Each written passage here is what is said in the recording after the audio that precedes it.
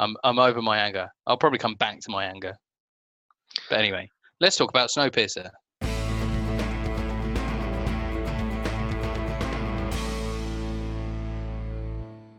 Hello and welcome to the Oncast. My name is Dom. As one half of the Oncast, I'm joined by Tom. Say hello, Tom. Hello. Oh, well, bonjour. Bonjour. Oui. Yeah. In this episode, fuck's sake, you completely thrown me fucking now. mouthful again, haven't you? God damn it. Right. In this episode, in anticipation of the new Netflix series, we're reviewing Bong Joon-ho's Snowpiercer, starring Chris Evans, Tilda Swinton, and Kang-Ho Song. Yeah. Jamie Bell's in it as well. Jamie Bell, Tilda Swinton, who else? John Hurt. John Hurt. Yeah, it's a really good cast actually, but I wanted to make sure we mentioned Kang-Ho Song, who's the guy who has literally was just in Parasite, and he was amazing, and he's great in this as well. I think he's in every single one of Bong Joon-ho's films. Yeah, I think so. I think they're like best friends, and they've got it's one of those director-actor relationships where they work together over and over and over again. Yeah. But it's great that they managed to keep him in this, and they let him speak Korean throughout the whole thing as well. He doesn't, and just he gives an amazing performance. So what this is, and like I say, the reason we're doing it is because they're about to do or they've already started. I think it's already premiered in the States. A new TV adaptation of this same story, which is Snowpiercer, which is based on a French graphic novel called La Transported Lab something. Transcendentier, I think. La Transière, some I don't know, French shit. Anyway. Brilliant. Yeah. I'm just saying how great it was that they get the Korean guy and let him speak Korean and all the rest of it, and immediately there's something French. I can't be asked to say it. Brilliant. Perfect. Yeah. So we're going to be talking about this, and it's like a dystopian, dark future sci-fi film, basically. And it's basically the essential concept of it is that humanity are stranded on a perpetually moving train that has to continually move around the world, and they can't leave the train because the world is completely frozen over, and it's death to go outside. What you end up with is a society within this train where there are the upper class and the lower class who sort of compete for resources, and one's in control and at the front of the train and looks after the engine, and then the lower class are at the back and sort of live in poverty and squalor. That's the basic premise of it, and then you get into an attempt at a revolution from the lower class, led by main character in this called Curtis, who's played by Chris Evans. Yes. And that's one thing that's important to note is because we're MCU nerds. This film is the reason that at the end of the Avengers, the post-credit scene in the Avengers when they're eating shawarma, that's the reason that Cap has his hand over his lower face. Because he's got a beard. Yeah, that's right. Because he has a beard. Because he has a beard, because he's doing this. And there was lots of so I was reading about the casting process. Chris Evans actively campaigned for this and really wanted to do it. I think this was around the time, because this came out in about 2013, I think. Yeah. And this was after his first initial Captain America movie. And actually, after it would have been after the Avengers as well. But he really campaigned for it, and the director, Bong Joon-ho. Bong Joon-ho, was really against it, because he was like, oh no, he's too muscular, he's too all American. I won't believe that he's been living this life of poverty on this train and all the rest of it. Yeah. But then having seen him audition and see his other performances in things like Sunshine, he sort of believed in it more and decided to go with it. And instead they used things like camera angles and his costume and stuff to sort of hide the fact that he's that that he's that jacked, basically. Because you can't be Captain America physique throwing people around, because he's right, that wouldn't have really made a lot of sense. No, especially in a thing where he's grown up purely eating these protein bars. He's eating protein bars in a confined space on a train, so he's not going to have that Captain America physique. It's not realistic for that to be the case. So I'm glad they found a way around that. But this film is great, man. This is the first time I've seen it. I fucking love this film. This is probably, oh gosh, I don't know. This is maybe the 10th time I've seen this film. I watched it twice yesterday. Yeah. In sort of preparation for this, I put it on and I was like, oh, I fucking love this. You know what? I'm just going to put it on again. Yeah. And just got on with it because it's just so good. Yeah. And yeah, it's absolutely brilliant. Like, I remember hearing rumbles about it like the first time, because it didn't make that much of a splash when it first came out. Like, it was excellently reviewed and people loved it, but it just wasn't as widespread because it was at that point when Marvel and all these big, huge franchises were coming through on their own. Yeah, absolutely, yeah. And it probably it's kind of film lower. You see, like the production, like the studios and stuff that were behind it. It probably didn't have that big of marketing budget. It is very niche. Obviously, it's very much R-rated. It's a very dark, like. So I can understand why it may not have had that audience to start with, but now it's sort of gained this cult status. And again, now that it's being adapted again into Snowpiercer, the TV series, and there's a lot of fans who are really excited for that. For them to be able to get into the Netflix show and then explore things in greater detail with more sort of time spent on it. I'm not sure if they're planning on making it an ongoing series or it's going to be a one and done, or they've got an end game in mind, how many series they're going to go for. But I'll be interested to see how they do it going forward. Yeah, like I'm not sure, to be honest, because I mean, we'll get more into spoilers later about how this film ends. Yeah. And where it ends up and what it means, and also what Bong Joon-ho himself has said about this film. Because he's actually, obviously, it's become this really widely regarded film, and like a lot of people have wanted to talk to him about it, and he's been very clear about the points that he sort of said. Yeah. So, and he's been like very like specific and very open about it. He's not someone that's like being a bit cagey, being like, well, it's just, this is what this means, and this is what this is, and this is what happens here. Yeah.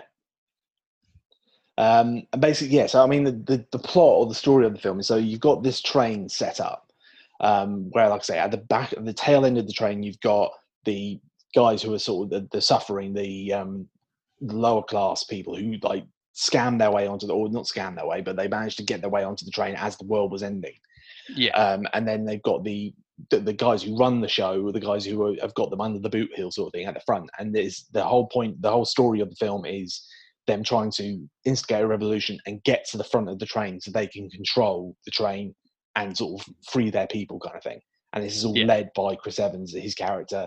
He then has like his mentor character, like his Obi-Wan character, if you like, who's played by John Hurt. He has his sort of second in command, who's played by Jamie Bell.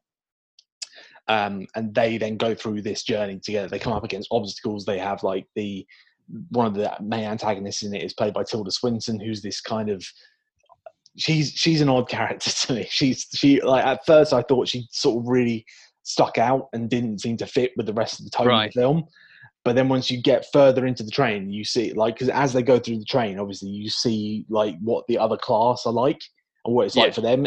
She made more sense to me as they got further on. Yeah. Do you know what I mean? Like, because it is quite jarring at first. Like when she, like, there's, so to give it us, it's not really a spoiler to speak of. Like, there's a point early in the film when a child is taken.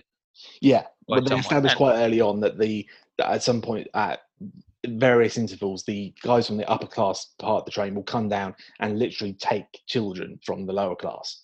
Yeah, and that it sort of establishes something that is a regular occurrence, but we see that happen quite early on. Yeah, and that's one of like Curtis's like motivating factors, is the fact that this specific child, or this child, was taken, and another one was taken before, and then there's a situation that occurs because of all of this, which further presses his encouragement. But when the child is taken, like the person that comes in is in bright yellow. Yeah. Whereas everything that we've seen so far is like excruciatingly dark. It's very greasy. It's very grimy. It's very dirty, and everything's like really worn out. And that initially gives you like the first indication of like where this all sits. Yeah. And how this sort of structure, the societal structure, works. And as you say, as they get further through the train, things really start to escalate, and you start to see how things are like how the training itself is, like you were saying about the book, is its own ecosystem. Yeah, exactly. And how it, because you have so many questions to start with, like, because they set up how this world works and why it is that there's trains on there, but you start to think, well, wait a minute, where's the food come from? How do they do this? How do they do that? And all those questions are kind of answered throughout the train. It's amazing. Like, the production design on this is unbelievable. Like, some of the train carriages and stuff and the way they're put together. I mean, there's a, again, not to spoil too much, but at one point there's an aquarium car.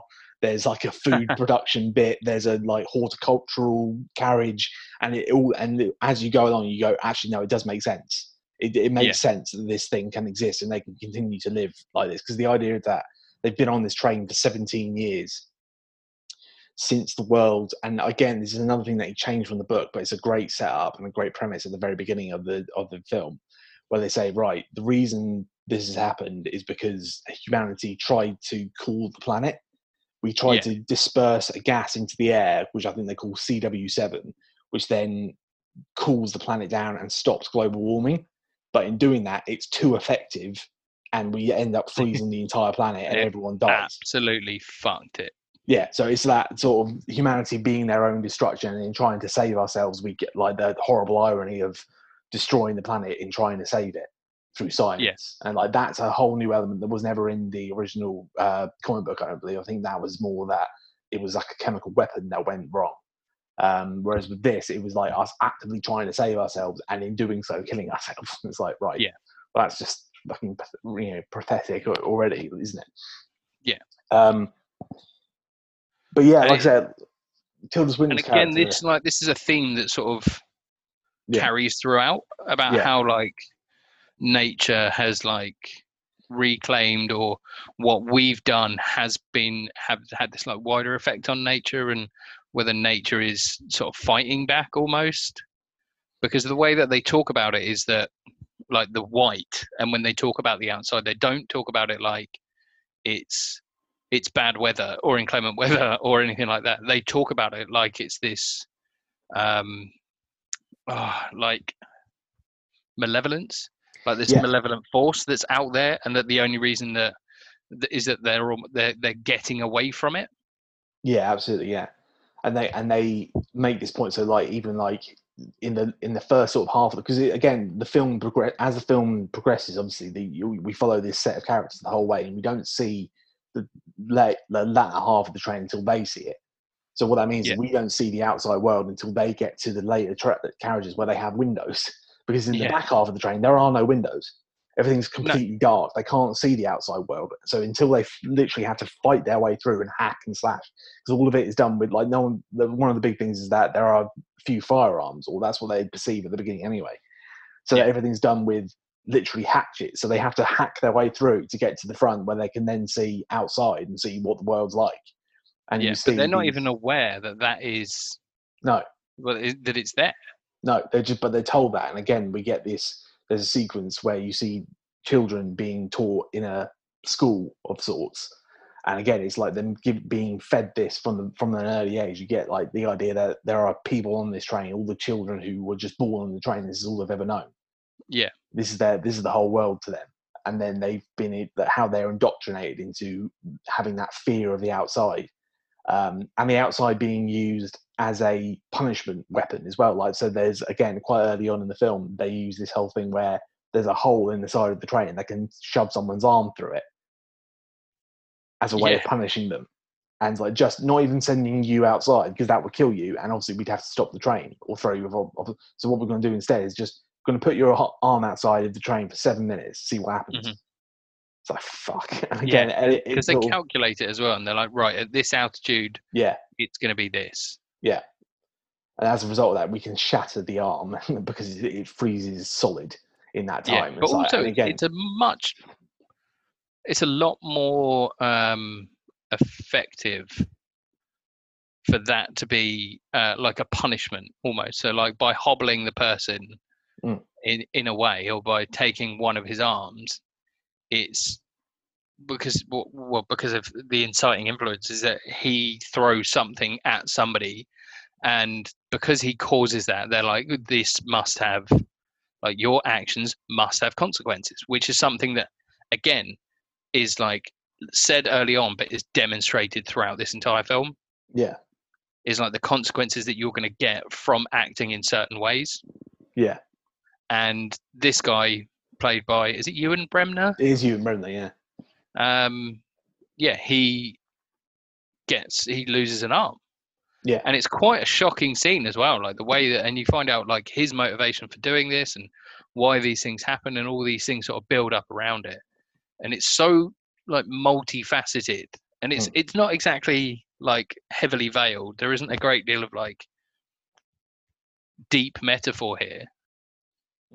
Like if you are going to watch this film, you are going to understand like the classism, and you're going to understand like, well, is that point as well, because he throws a shoe. What basically happens is he throws a shoe, and then they have Tilda Swinton come in and give this whole big speech about being a shoe and being a head or whatever. It's about, you don't wear a shoe on your head. You wouldn't wear a shoe on your head, would you? No, know your place. You guys are the shoes. I am the head. I am a hat or whatever. And she like has this whole big speech, and she does it in this Yorkshire accent as well, which is really weird and off-putting. And like just everything about her, the way she's designed, she's got these big like glasses. She's got weird snaggle tooth, sort of like rotten grey tooth. And then like the first thing I thought, and this was before I did any more reading or anything, I was like, she seems like a character out of a Roald Dahl thing, or like Harry Potter. She reminded me of like Umbridge from the Harry Potter. Oh, okay, yeah. And I was like, that just seems a bit odd. But again, as you go into you see like, particularly there's the scene with the school when you see how the kids are taught, and that whole setting and how that's done, it sort of clicks a little bit more and it makes more sense. It does, yeah. And it's like the indoctrination of these children, like as well. Again, really sort of layers in a lot more of like I say, like there's layered meaning in here, and it's like the indoctrination of the children. But one thing that you learn that is a little bit of a spoiler is that the child that was taken was not taken to the school. No. And you're like, okay, now where has this child gone? And they're like, oh, he went that way, and they just point towards the front of the train.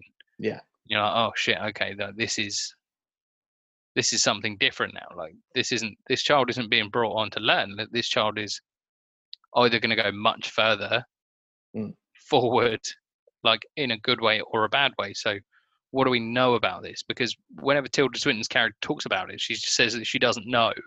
Yeah. But then there's like, there's almost like an optimism about it that she doesn't know, because she's not like, oh, the kid's dead, or the kid's doing this, or the kid's doing that, or it's doing this. Like, she just doesn't know, because she's not privy to that. Like, she doesn't exist in the same realm that the people in like the front part of the carriage do. No. So and then there's also this whole thing of, so they have this almost religion built around the engine. So the engine is they call it the sacred engine, and then there's also Wilfred, who is the man who created the train. And the way they talk about him, like he's like a deity, he's like the savior of humanity, and in a real sense, he is the savior of humanity. He created this train, and he's the only reason that any of them are alive right now. And there's also this sort of this symbiotic relationship, if you like, whereby the people at the front of the train are producing these protein bars, and it's this like black congealed horrible bar of crap that's given to these guys at the back to eat, and that's the only thing that's keeping them alive. That's their rations. So as much as they are subjugating all the rest of it, if they're being kept alive, they're being like fed by the guys at the front who have got the guns and all the power.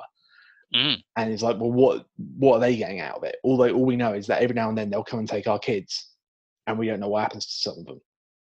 Yeah, but because they control our food and water, and because they are further forward, that's how the society works. Yeah, and so obviously all this is a massive like metaphor for the sort of Marxist ideas about owning the means of production, and the proletariat versus the bourgeoisie, all that sort of stuff. And there's so many different readings you could have into it in terms of societal class structures and all that kind of stuff. But it's really like super focused into this one world, this post-apocalyptic like scenario. I mean, there's so many things you could read into it. I'm sure there's lots been written about the different ways of interpreting it, and it's crazy. It's fucking brilliant. Like, I can't say enough good about this film. Yeah. And it's because there's so much that's unfurled as it goes. Yeah. It's like you're saying, like one of the more important things about this film is the discovery of what you pick up along the way, aside from as well as these characters, because they are learning so much. They are like this is as far forward as they've ever been. Yeah.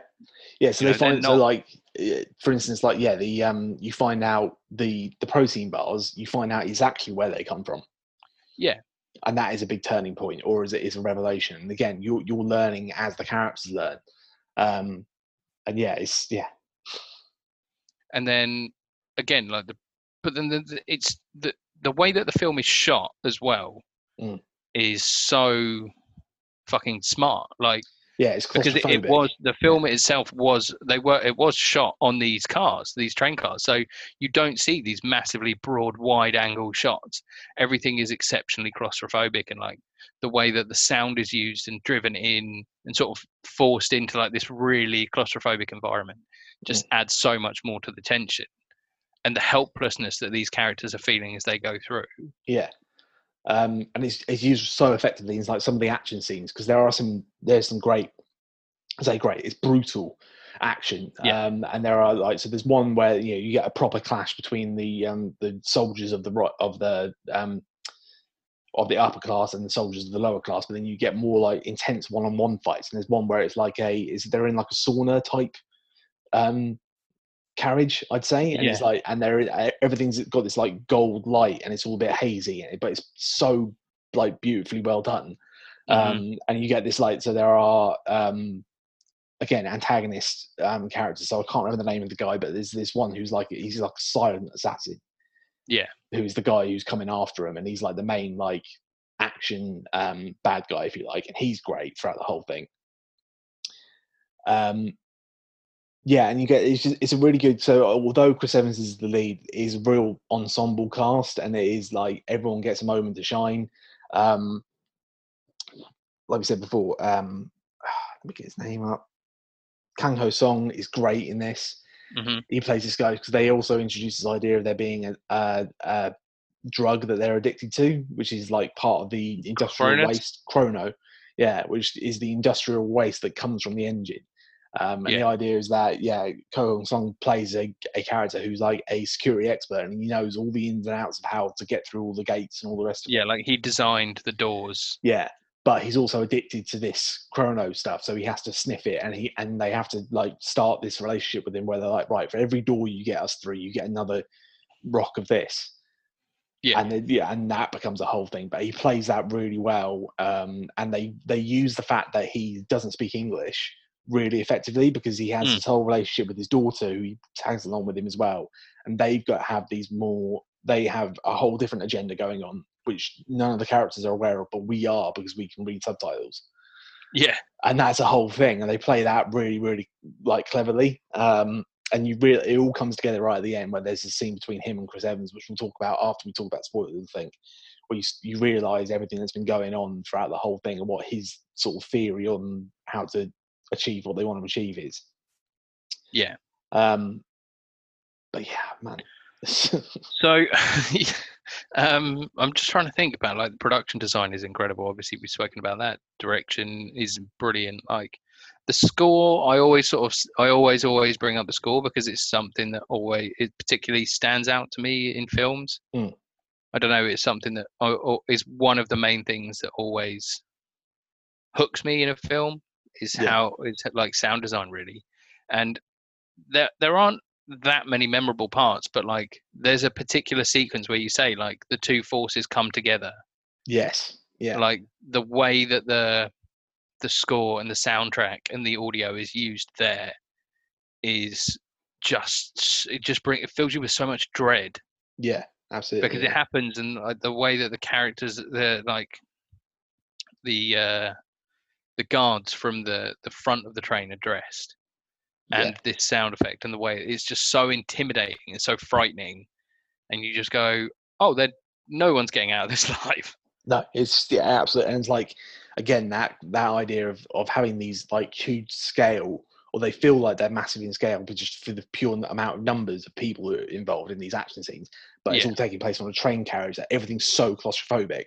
It's like trying to have like a full like two armies clashing, but you're stuck in this metal container. It's like there's no way out. If the guy gets you, you get got.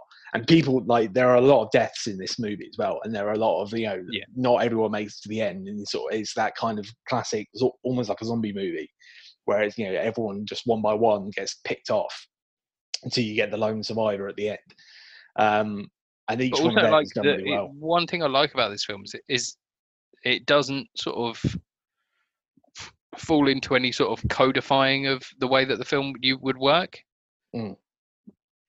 So obviously we've spoken about, like, obviously we've studied film and stuff before, but like the way that codes and conventions work in films, and like codes is like the way that a film will fall naturally or will sit in its own way, possibly unaware of the way that it does things. It's just like the structure of a sci-fi film, or the way that sci-fi works is that certain things happen in that way because it's a sci-fi film. And then conversely, sci-fi films have these things in there because it's the way that they're codified. So that happens in this a lot as well. And it's like, it's heavily lent into, but at the same time, it's not overt. Yeah. Like the way that you sort of see things as they come along, you're like, this isn't how this would work in a normal sort of science fiction film. Yeah. Like everything would work slightly differently here. And it's another thing, you're like, this film's just keeping me guessing again and again and again and again. And there are so many things, like there are times, because obviously like I said, I was watching it for the first time, so there are a few twists, I'd say, at the end where you realise, the overarching plot, which we'll get into, I think, after we do a spoiler tag. But everything makes sense in retrospect, if you like. So there are times during the movie where I'm like, hang on, surely A, B, and C, surely they would do this, surely they would do that. And then once you get to the end, you realize, right, okay. And it was all there. It was all there, but like everything you needed to know was shown to you in that, but you just didn't realize it at the time, which is why it's definitely worth rewatching. I think it's definitely worth multiple viewings, because it does definitely change once you realize the extent of everything and what the sort of the overall motivations were. But it's just brilliantly layered in all the plots and then the counter plots and the way the different characters sort of relate to one another, and it's so well done. Yeah, and again, like, not to sort of always bang on about like budgets and stuff like that, but this is a film that cost less than $100 million. I think it was less than $50 million. Yeah. But it made double its money back. It wasn't really massively promoted because it is like this R-rated hard sci-fi film where people are going to sort of go in and expect one thing and sort of receive something else. Yeah, definitely. Yeah. And it's a bit more cerebral than you may expect it to be initially, but that pays off as you go through the film. Yeah, I think part of it as well is, like, again, we need to talk about it later, but it's like the way the film ends. It's not a Hollywood movie. Do you know what I mean? It's not a because there's plenty of like dystopian, near future, but even something like Mad Max, for instance, is almost more hopeful than this. It's like, do you know what I mean? It's like, even it's more conventionally, or Book of Eli. I'm just trying to think of other sort of post-apocalyptic movies. They always find a way to make it more hopeful, whereas this is like, no, it's not that kind of thing. And so I can see from a marketing point of view why this would be a tough sell, but they don't compromise their vision on it. And that's another thing that I love so much, is that this film is demonstrating something here. Yeah, absolutely. And it's not as simple a message as you would expect going in, which is maybe why it wasn't promoted so highly. Because I know that it was actually supposed to be like this art house indie sort of side of things, and then there was a lot of controversy because the Weinstein Company were talking about like re-editing it to make it more Hollywoodized and make it a little bit more straightforward. So there's a story that I read here, which I thought was great, actually. So Bong Joon-ho, whilst he was making this, he was clashing with. So Harvey Weinstein was one of the producers on this. Right. We won't get into the whole Harvey Weinstein stuff. Obviously, he's a piece of shit. But they clashed on this movie in a couple of instances. Among many of the requests that Weinstein had, he insisted on having the fish scene removed in favor of more action. So there's a scene where all the guards, the bad guys, are like blooding their hatchets with this fish, and it's quite a weird sort of out there scene. But Bong, who considered it his favourite shot in the film, was adamant to keep it in. He told the producer that he wanted to keep the shot for a personal reason, as a tribute to his late father, who was a fisherman. Upon hearing this, Weinstein said that family is very important to him, so he allowed Bong to keep the shot in. In an interview, the director said, "It was a fucking lie. My father was not a fisherman." Right? He completely made that up to just do one over on Weinstein, because he was like, "No, I really like that shot. I want to keep it." I love that story. That's so. I think that's great. That's again, like, seeing all this stuff from like this year, like all the awards and stuff. Like, he's for a guy that puts out like films that have like really quite dark subject matters in them and quite tragic things that happen. He's so funny. He is really funny. He's great. And we so again, for those who don't know, this is the same. The director we're talking about, Bong Joon-ho, is the guy who directed Parasite, and so he's suddenly become a lot more sort of prevalent. Everyone sort of is more aware of him now, as off the back of that movie. But we watched Parasite and saw a Q&A with him afterwards. And you're right. He's got this like wicked sense of humor, and so does the actor as well. Do I get his name up? God damn it. Kang-Ho Song. Kang-Ho Song. The pair of them have both got like they make these incredibly dark movies, and like his performances are always quite sort of, he never plays like a comedic character really, and the films that he makes are always really dark, but they both have this wicked sense of humor when they talk in interviews and stuff. And it's not to say there aren't moments even in Snowpiercer where it's funny-ish, I guess, like so the Tilda Swinton stuff. There are moments where it is like a weird satire comedy type thing, I guess. And like, and again, the scene that gets me is the scene with the kids and the teacher. The teacher, played by Alison Pill, and she's just so over the top and so ridiculous, and it is just this most jarring like left turn into this. And the same sort of thing happens in Parasite. There are moments in Parasite which are just really funny, and then it will get really, really dark immediately afterwards. And he's kind of a master at shifting tones. He demonstrates that really well. And it sort of lures you in as well. It's absolutely. Like such a clever way of sort of luring you in and sort of lightening the mood a minute, and then sort of quickly pulling the rug out from underneath you. Yeah. And you go, oh, fucking hell, okay. Like, it's just that's what this is. That juxtaposition, like it's funny, like seeing kids do the whole chanting, "Hello, Mrs. Whatever," and they're all saying it at the same time. That's kind of like inherently a bit funny. Like the set design of that school train carriage everything's bright, colourful, and all the rest of it. But then what they're saying in that chant is really dark, because remember, if we go outside, we all freeze and die, and they all say it like at the same time. It's like, that's really dark, but you're doing it in this like sing-song voice. It's like, but it's like the way that it's demonstrated in such a nonchalant way that it's gone to show like the indoctrination of her as well. Yeah, because she is equally in that boat where she's like, oh no, if we go outside, we're going to die. Yeah, and like, and same with Tilda she just has to explain it to kids in that way. Yeah, and it's like, Tilda Swinton's character is fully like, she's fully drunk the Kool-Aid. She's well into it. Like Wilfred, like he's sacred, he is divine, and like everyone has this idea of everyone has their preordained place and their like role to play. Is something that is part of that indoctrination, and something that all the disciples of Wilfred and then the guys at the front really believe. And it's like, no, this is your place. This is what you have to do. This is what your job is, sort of thing. Yeah. And there's something to be said for that. Like, there's a reason, but like from a complete like ecological point of view, like everything has to be maintained perfectly, and like all these little things. Like, again, there's the scene where they go into the aquarium piece.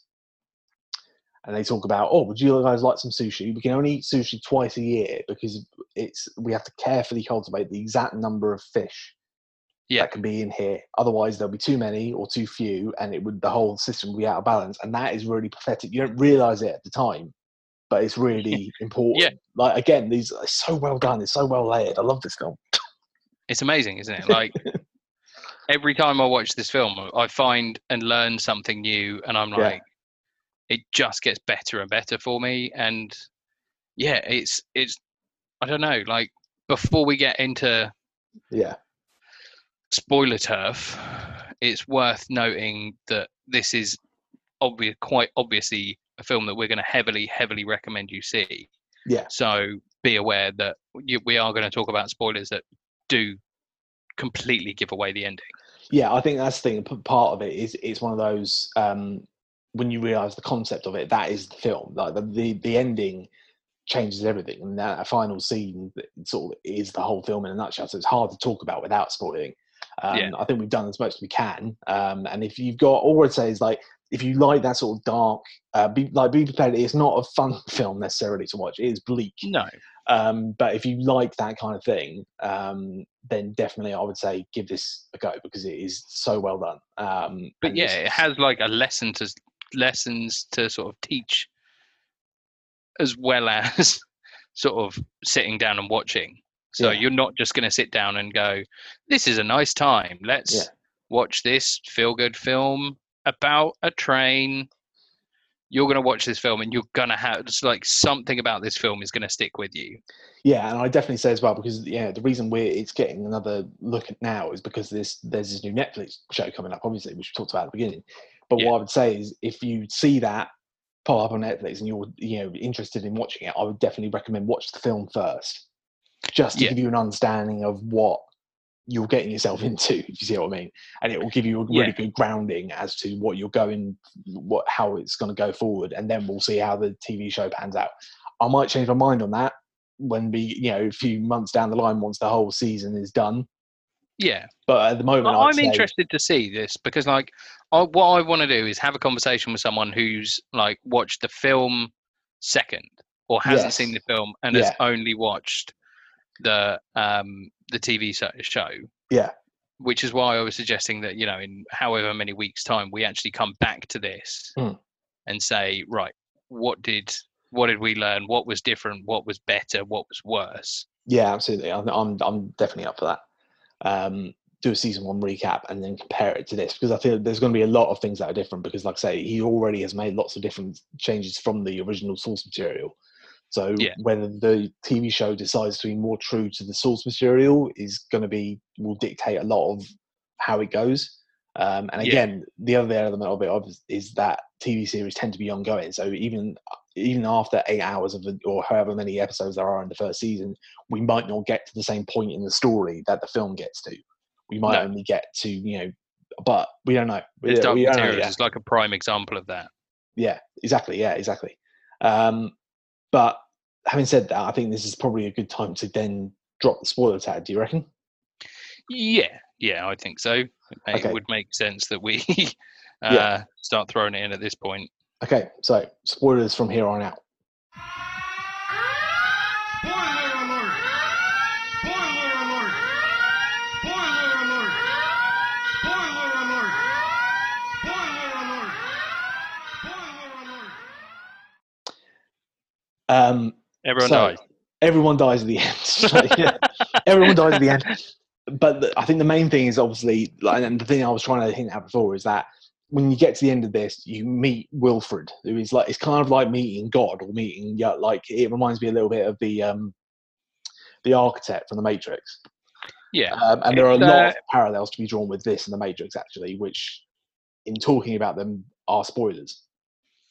Yeah, but also, like, one of the things that gets me with this is the it's like the Wizard of Oz. Yeah, Wizard of Oz. Yeah, definitely. Also, Willy Wonka and the Chocolate Factory. Yeah, right. Get into this, because you sent me this and I was like, I'm not going to watch this because I don't want to, but also I'm not going to watch this because I want you to explain this concept to me whilst we're recording. Okay. So there is a theory gone around, and it's getting quite a lot of traction. So I'm not sure. Let me at least reference the guy whose video I watched to begin with, because it's hard to trace where this originally came from, this idea. But the main idea essentially is that Snowpiercer is a sequel to Willy Wonka and the Chocolate Factory. Right. Specifically that version of it. So Charlie and the Chocolate Factory, Willy Wonka. Not Charlie and the Chocolate Factory, but it's Willy Wonka and the Chocolate Factory. Willy Wonka and the Chocolate Factory, that movie, yeah. So that the Gene Wilder, I was going to say Gene Kelly then. I was like, no, Gene Wilder original movie. Let me find the name of the guy whose video I watched. Rhino Stew. So there's a YouTube channel called Rhino Stew, and this was their film theory. People have since then built on that theory. There have been articles about it. There's been videos about it, all kinds of stuff. And the basic theory is that this is a sequel to Willy Wonka, and Wilfred, the character who we meet right at the very end, who's controlling the train, built the train, all the rest of it, is a grown-up version of Charlie Bucket. Okay. And there are loads of different elements to it, but the main point is that he inherited Willy Wonka. At the end of Charlie and Chocolate Factory, he inherits Willy Wonka's factory and everything that he has. Throughout Willy Wonka, what we see is that Willy Wonka has lots of means of, innovative means of food production. He can create an entire meal in a pill, essentially, can't he? That you can then chew the chewing. Oh, it's chewing gum, isn't it? It's chewing gum that you chew that you can then eat all the different parts of a meal in one. He also has lots of weird means of transportation, like the boat and the weird car that he has, and of course the glass elevator from the end of the movie. So it makes sense that the train would be a means of transportation, and also it has means of food production, weird food production, very much like the things that we see in some of the scenes in Willy Wonka. Right. So it makes sense that Charlie would have the technology that he inherited from Wonka to be able to create a self-sustaining transport system that was also able to create food. So that's one element of it. There are other things that tie into it. So they go, right, well, there are parts. How is he able to build parts of this whereby, in order to keep it running, he has to put a small person into it to be able to keep manually doing a thing? It's like, well, a lot of Wonka's inventions were powered by people doing things, but they were small people. They were Oompa Loompas. Okay. So the kids that are taken from the beginning and then have to get put in. So there's a seat for a small child inside this giant engine piece, which we see right at the very end. And it's like, well, why would you design it like that? Probably because it was designed based on a Willy Wonka invention, which included there being an Oompa Loompa there to operate it. Right. There's loads of shit. There's loads and loads of shit. There's a bit so the silent assassin guy who loves guns, the theory suggests that's actually Mike TV. Right. Tilda Swinton's character Mason is actually a grown-up Veruca Salt. Okay. Honestly, I would check it out online. It's an amazing theory, and the more you read into it, the more it makes sense. Even to the point where the way the characters go through the train is like Willy Wonka and the Chocolate Factory, in that they go into different rooms and each one gets picked off one by one, in the same way that Augustus Gloop gets got, and then Veruca Salt gets got, and then all the different kids, and then Charlie's the one who gets to the very end. And what happens between Charlie and Curtis at the very end? He tries to get him to take his place because I'm not going to live forever. Exactly like Willy Wonka did to him. So it's the next generation along. It's then Charlie going, right, I can't do this anymore. I need someone to take my place. Curtis, it's going to be you. He calls him my boy, which is exactly what Willy Wonka called him. There are loads of things. I mean, I'm not convinced, but it's it seems like a fun theory. It is. It is a fun theory. I don't for 1 second believe that it's true, but I love it at the same time. I think it's a great, fun theory to sort of, and you it's one of those things you watch it. I was just watching it, I was going, oh shit, yeah, of course it is. Veruca Salt, she's, is it Veruca Salt? I get confused with the two girls because there's the one who chews chewing gum all the time, and there's the bitch Violet Beauregard, that's it. Violet Beauregard, who ends up being Tilda Swinton. She's in love with Charlie because Charlie was the one who saved her from being burnt alive in Willy Wonka's factory and all this sort of stuff. The fact that everything's branded with a giant W. The fact that Curtis is the new Charlie Bucket because he spends his entire movie trying to get through a gate with the letter W on it. Exactly like Charlie was trying to get through a gate with the letter W on it in the original. Do you know what I mean? There's loads of different things. Someone's even said the score like there are 3 notes played in the score like repeatedly, like ding ding ding, and it sounds like World of Pure Imagination from Willy Wonka. I mean, okay, that one's like, okay, I'll listen out for that one, because I normally pick up on audio cues, and I'm like, yeah, I'm normally pretty good with that, but that was one that I just didn't get. No, but this sounds fucking mad, to be honest. It's brilliant. I love it. I think it's a great theory. But yeah, I mean that's one element of, obviously, setting that aside for a minute. What we do have at the very end is that we do meet Wilfred, and the big sort of twist of the whole thing is that the entire everything that we've seen has been a manufactured, preordained, figured out plan that him and John Hurt's character, John Hurt's character have figured out together. And it's basically, the whole idea is that it's just a means of population control. They're just doing it as a way of, and again, that's why it reminds me a little bit of the Matrix. It's like when they got to the architect in the second Matrix film, and he's like, "Oh no, this happens every, you're like the third one, Neo. Yeah. We do this all the time. We tell you that there's a way out, so because that way is a method of control. We let you know there's a little bit of hope, and then what we do then is we turn around and go, right, how many do we need to get? We need to kill 64%. Okay, kill 64%, and then we quell this. We stop. We put you all back in your place. We maintain the right number of people, because that's again something they hinted at with the whole fish thing. Is that this whole system is only sustainable if there are a certain number of people on there. If you you guys keep making kids, and the population is going to exponentially grow to a point where we can't sustain it anymore. So every few years we let you have a little uprising, and then we kill a load of you. It's like, fuck. And then that's when you realize that all the little things that have happened, so like, and the initial rush of them going for it at the beginning is based on the idea that they think they don't have any bullets left. Yeah. And they didn't have any bullets left at that particular point. Then when they realised that they need to start pushing back against them, suddenly there's loads of bullets everywhere. Yeah, and but also it's I can't remember there's a reference in there basically that about like a shooting squad, like a firing squad. Yeah, it's similar to a theory about there's like a Star Wars theory to this as well, that the firing squad, like out of, say there are 10 people in a firing squad, 7 of them have blanks. Yeah. And they know that 7 of them have blanks. Yeah. So they don't know who it is that's going to be actually doing the killing. And it's like provides like a stronger ethical sort of systemology to it, is that people go, oh, it's probably not me, because statistically I'm not that likely to be having that one. Yeah. So, but also in this as well, that it's also like a prevention thing. It's preventive in so much as they can go, well, there are loads of these guys in this carriage, and there are only a few like security guards. Mm. So why would we put in a few security guards with weapons who could easily be outnumbered as quickly as it's shown that they can be outnumbered? Yeah, exactly. And it all makes sense in retrospect. Those are the kind of things where I was like, really? And again, so when the guns all like turned up again, I was like, well, hang on, how come they didn't have guns at the very beginning that were armed? And then you realise, right, this is all part of the plan, sort of thing. And again, like because early on in the movie they show the guys like planning their escape, so they have this really sort of cool idea where they string a load of barrels together. Yeah. And like create this battering ram that will hold open all the doors so they can get through it.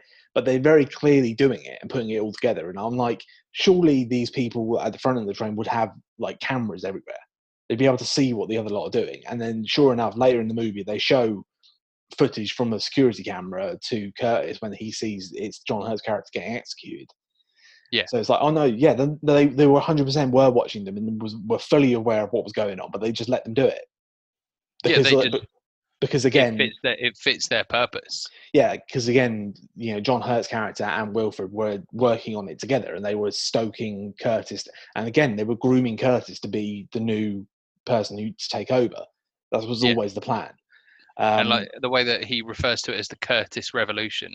the Great Curtis Resolution, and since we also get a hint at the previous one. So there was the Seven, who were the guys who tried to escape the train and derail it, who actually made it off the train. Yeah, and then so they use that to again scare and they show that being used as a piece of propaganda to scare the kids, because they go past it in the train, and they like as they're in the school carriage, and they go, look, this is what happens if you try and buck the system, sort of thing.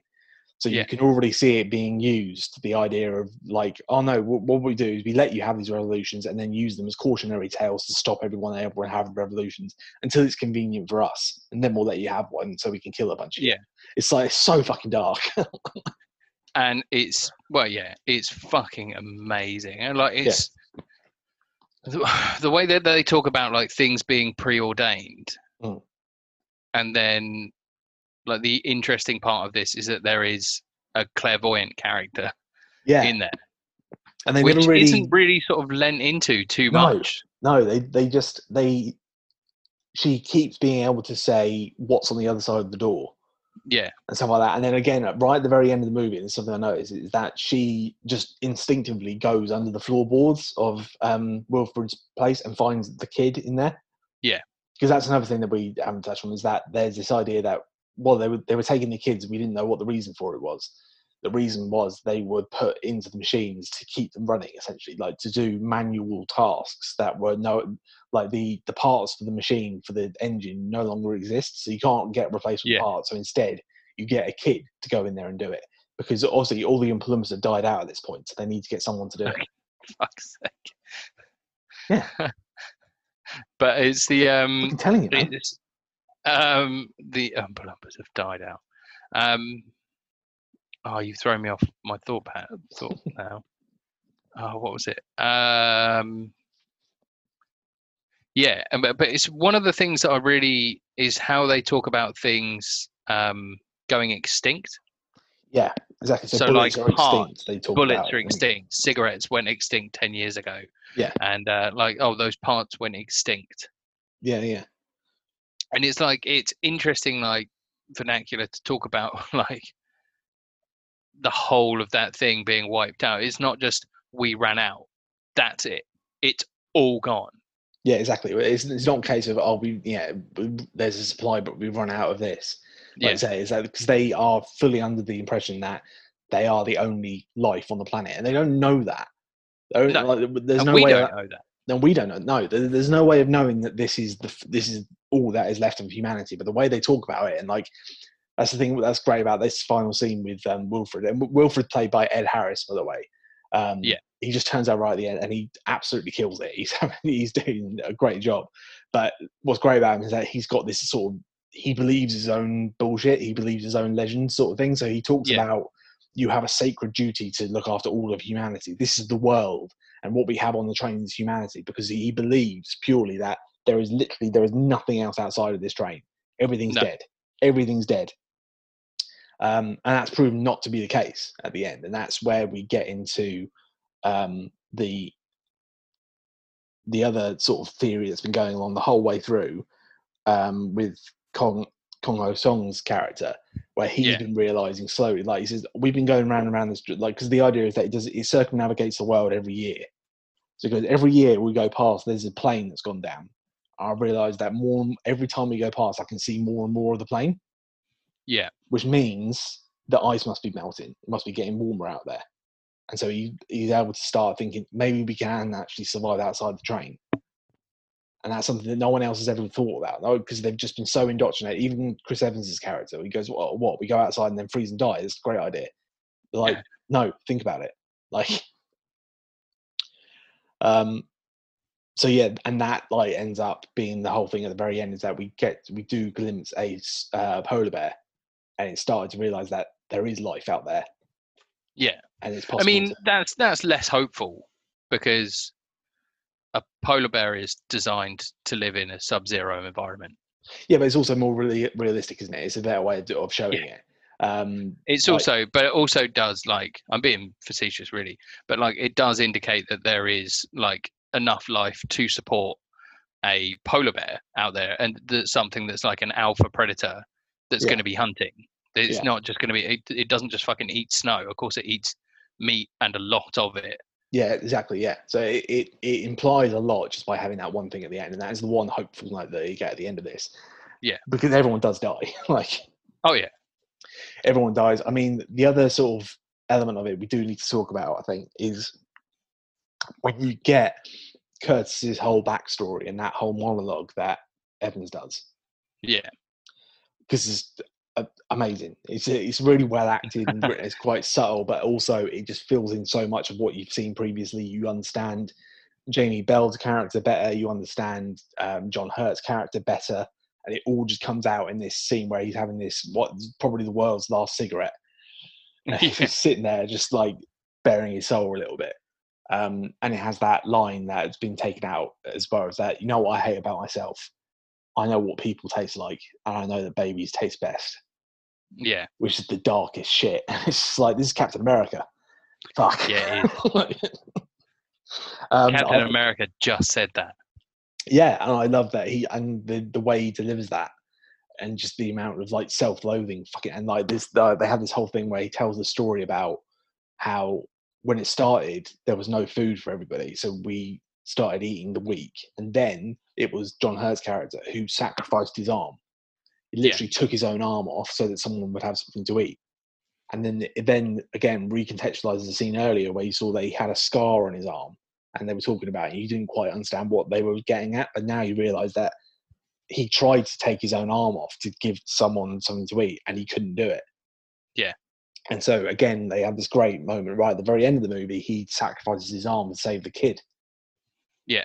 So he finally gets a chance to do it in a different way. It's like his own redemptive exactly. section within it. Yeah. But at the same time, what he's doing in not just sacrificing his arm, but everything else when he sets himself up as a human shield. Yeah, exactly. Yeah. And fuck, so good. It's a redemptive thing. It's like I say, it recontextualizes everything that you've seen before. Yeah. And gives you a real understanding of who all the characters are. So again, you realise more about his relationship with Jamie Bell's character, because again, they had these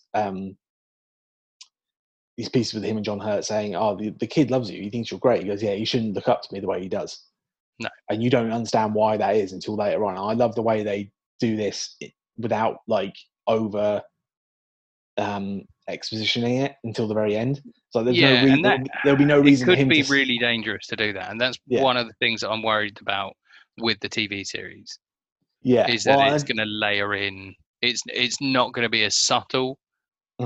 It's going to be this sort of like overzealous, like we really like this, so we're going to make this. Yeah, I don't know. I mean, but we're going to sort of the writing's going to be on the wall, and they are going to not dumb it down, but be less tactful about it and be a bit more abrasive. Yeah. I think that's what's interesting about the series. Like, I don't know if they're actually going to be following the plot, or well, not so much the plot. I think that the plot will be fairly similar, but the characters, I don't think, will be that similar. So, like, you look at like the cast list and stuff, and like the guy, he's not playing Curtis. No, he's playing someone completely different. The main lead in there, and same with Jennifer Connelly. Like, from initially looking at it, you think, oh, she's playing Tilda Swinton's character. She's called something completely different. She's called Melanie Cavill, and that's not Mrs. Mason. Like, there are no. So I feel like they're probably going to use the framework, but then have different characters and characterizations and backstories for each one of them. So I'll be surprised if they did have an equivalent of Curtis and an equivalent of Jamie Bell's character, and have them have that same backstory with one another. I hope not. I hope it is like a little bit more original, because that's one of the things that we always talk about when we're talking about sort of sequels, prequels, remakes, and reboots.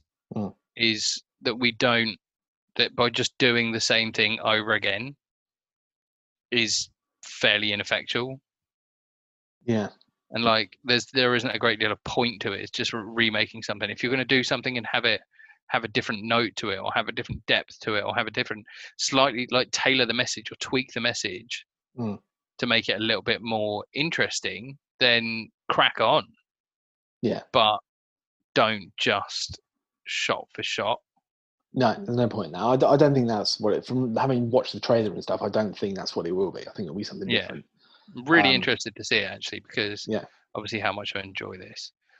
Can we sort of slightly backtrack to about the reference that you made about Ed's character being so much like the architect in the Matrix. Yeah, because this is like the determinism that's in this is actually one of the things. So that it's the Wachowskis, isn't it, who made the Matrix?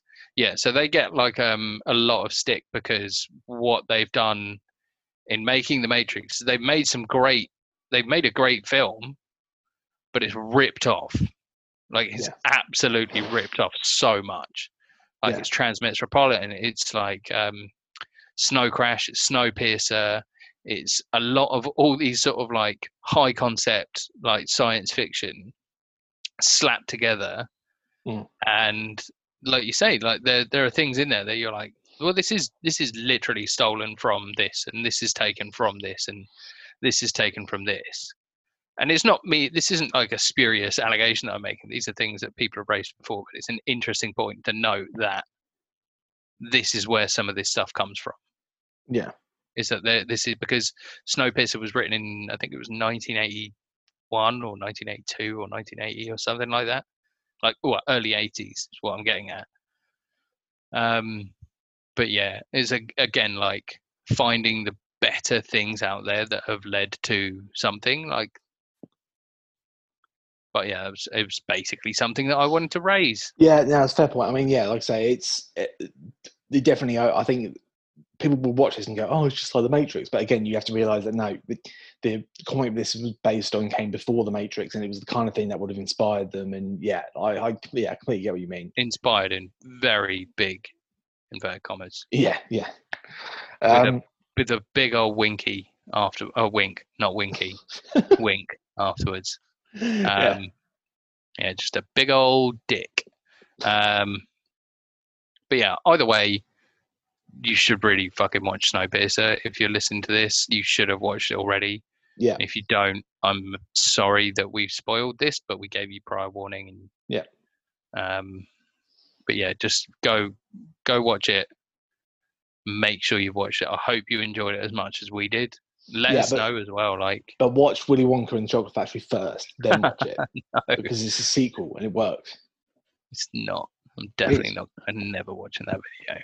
Please, please just watch the video. No. Honestly, it just sounds like a flat earther. No, it's not. It makes perfect sense. And people have built on it. It makes perfect sense. I'm telling you. Yeah. Ed Harris. This is how the flat Earth movement came about, Dom.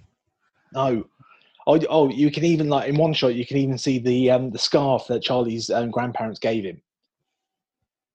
He's in Wilfred's study. Right. It's all there, mate. I'm not doing this to myself.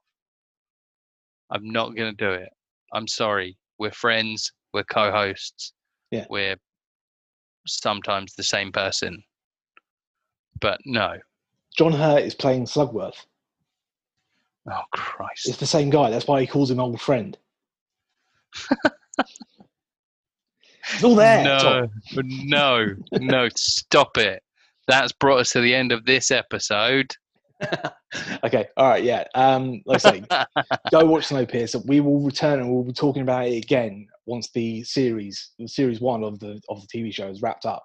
Yeah. And it'll be really interesting to compare and contrast and see what we think about it. Yeah, definitely. We don't know what the next episode is going to be. We're going to keep churning them out. We've got a couple in the bag. We could be doing some more stuff. We'll talk about it off air. But yeah, thanks for listening, guys. Let us know what you think of Snowpiercer. Let us know what you think of the show. And we will see you on whatever the next one is. Yeah. See you in the next one. See ya. Bye. Bye.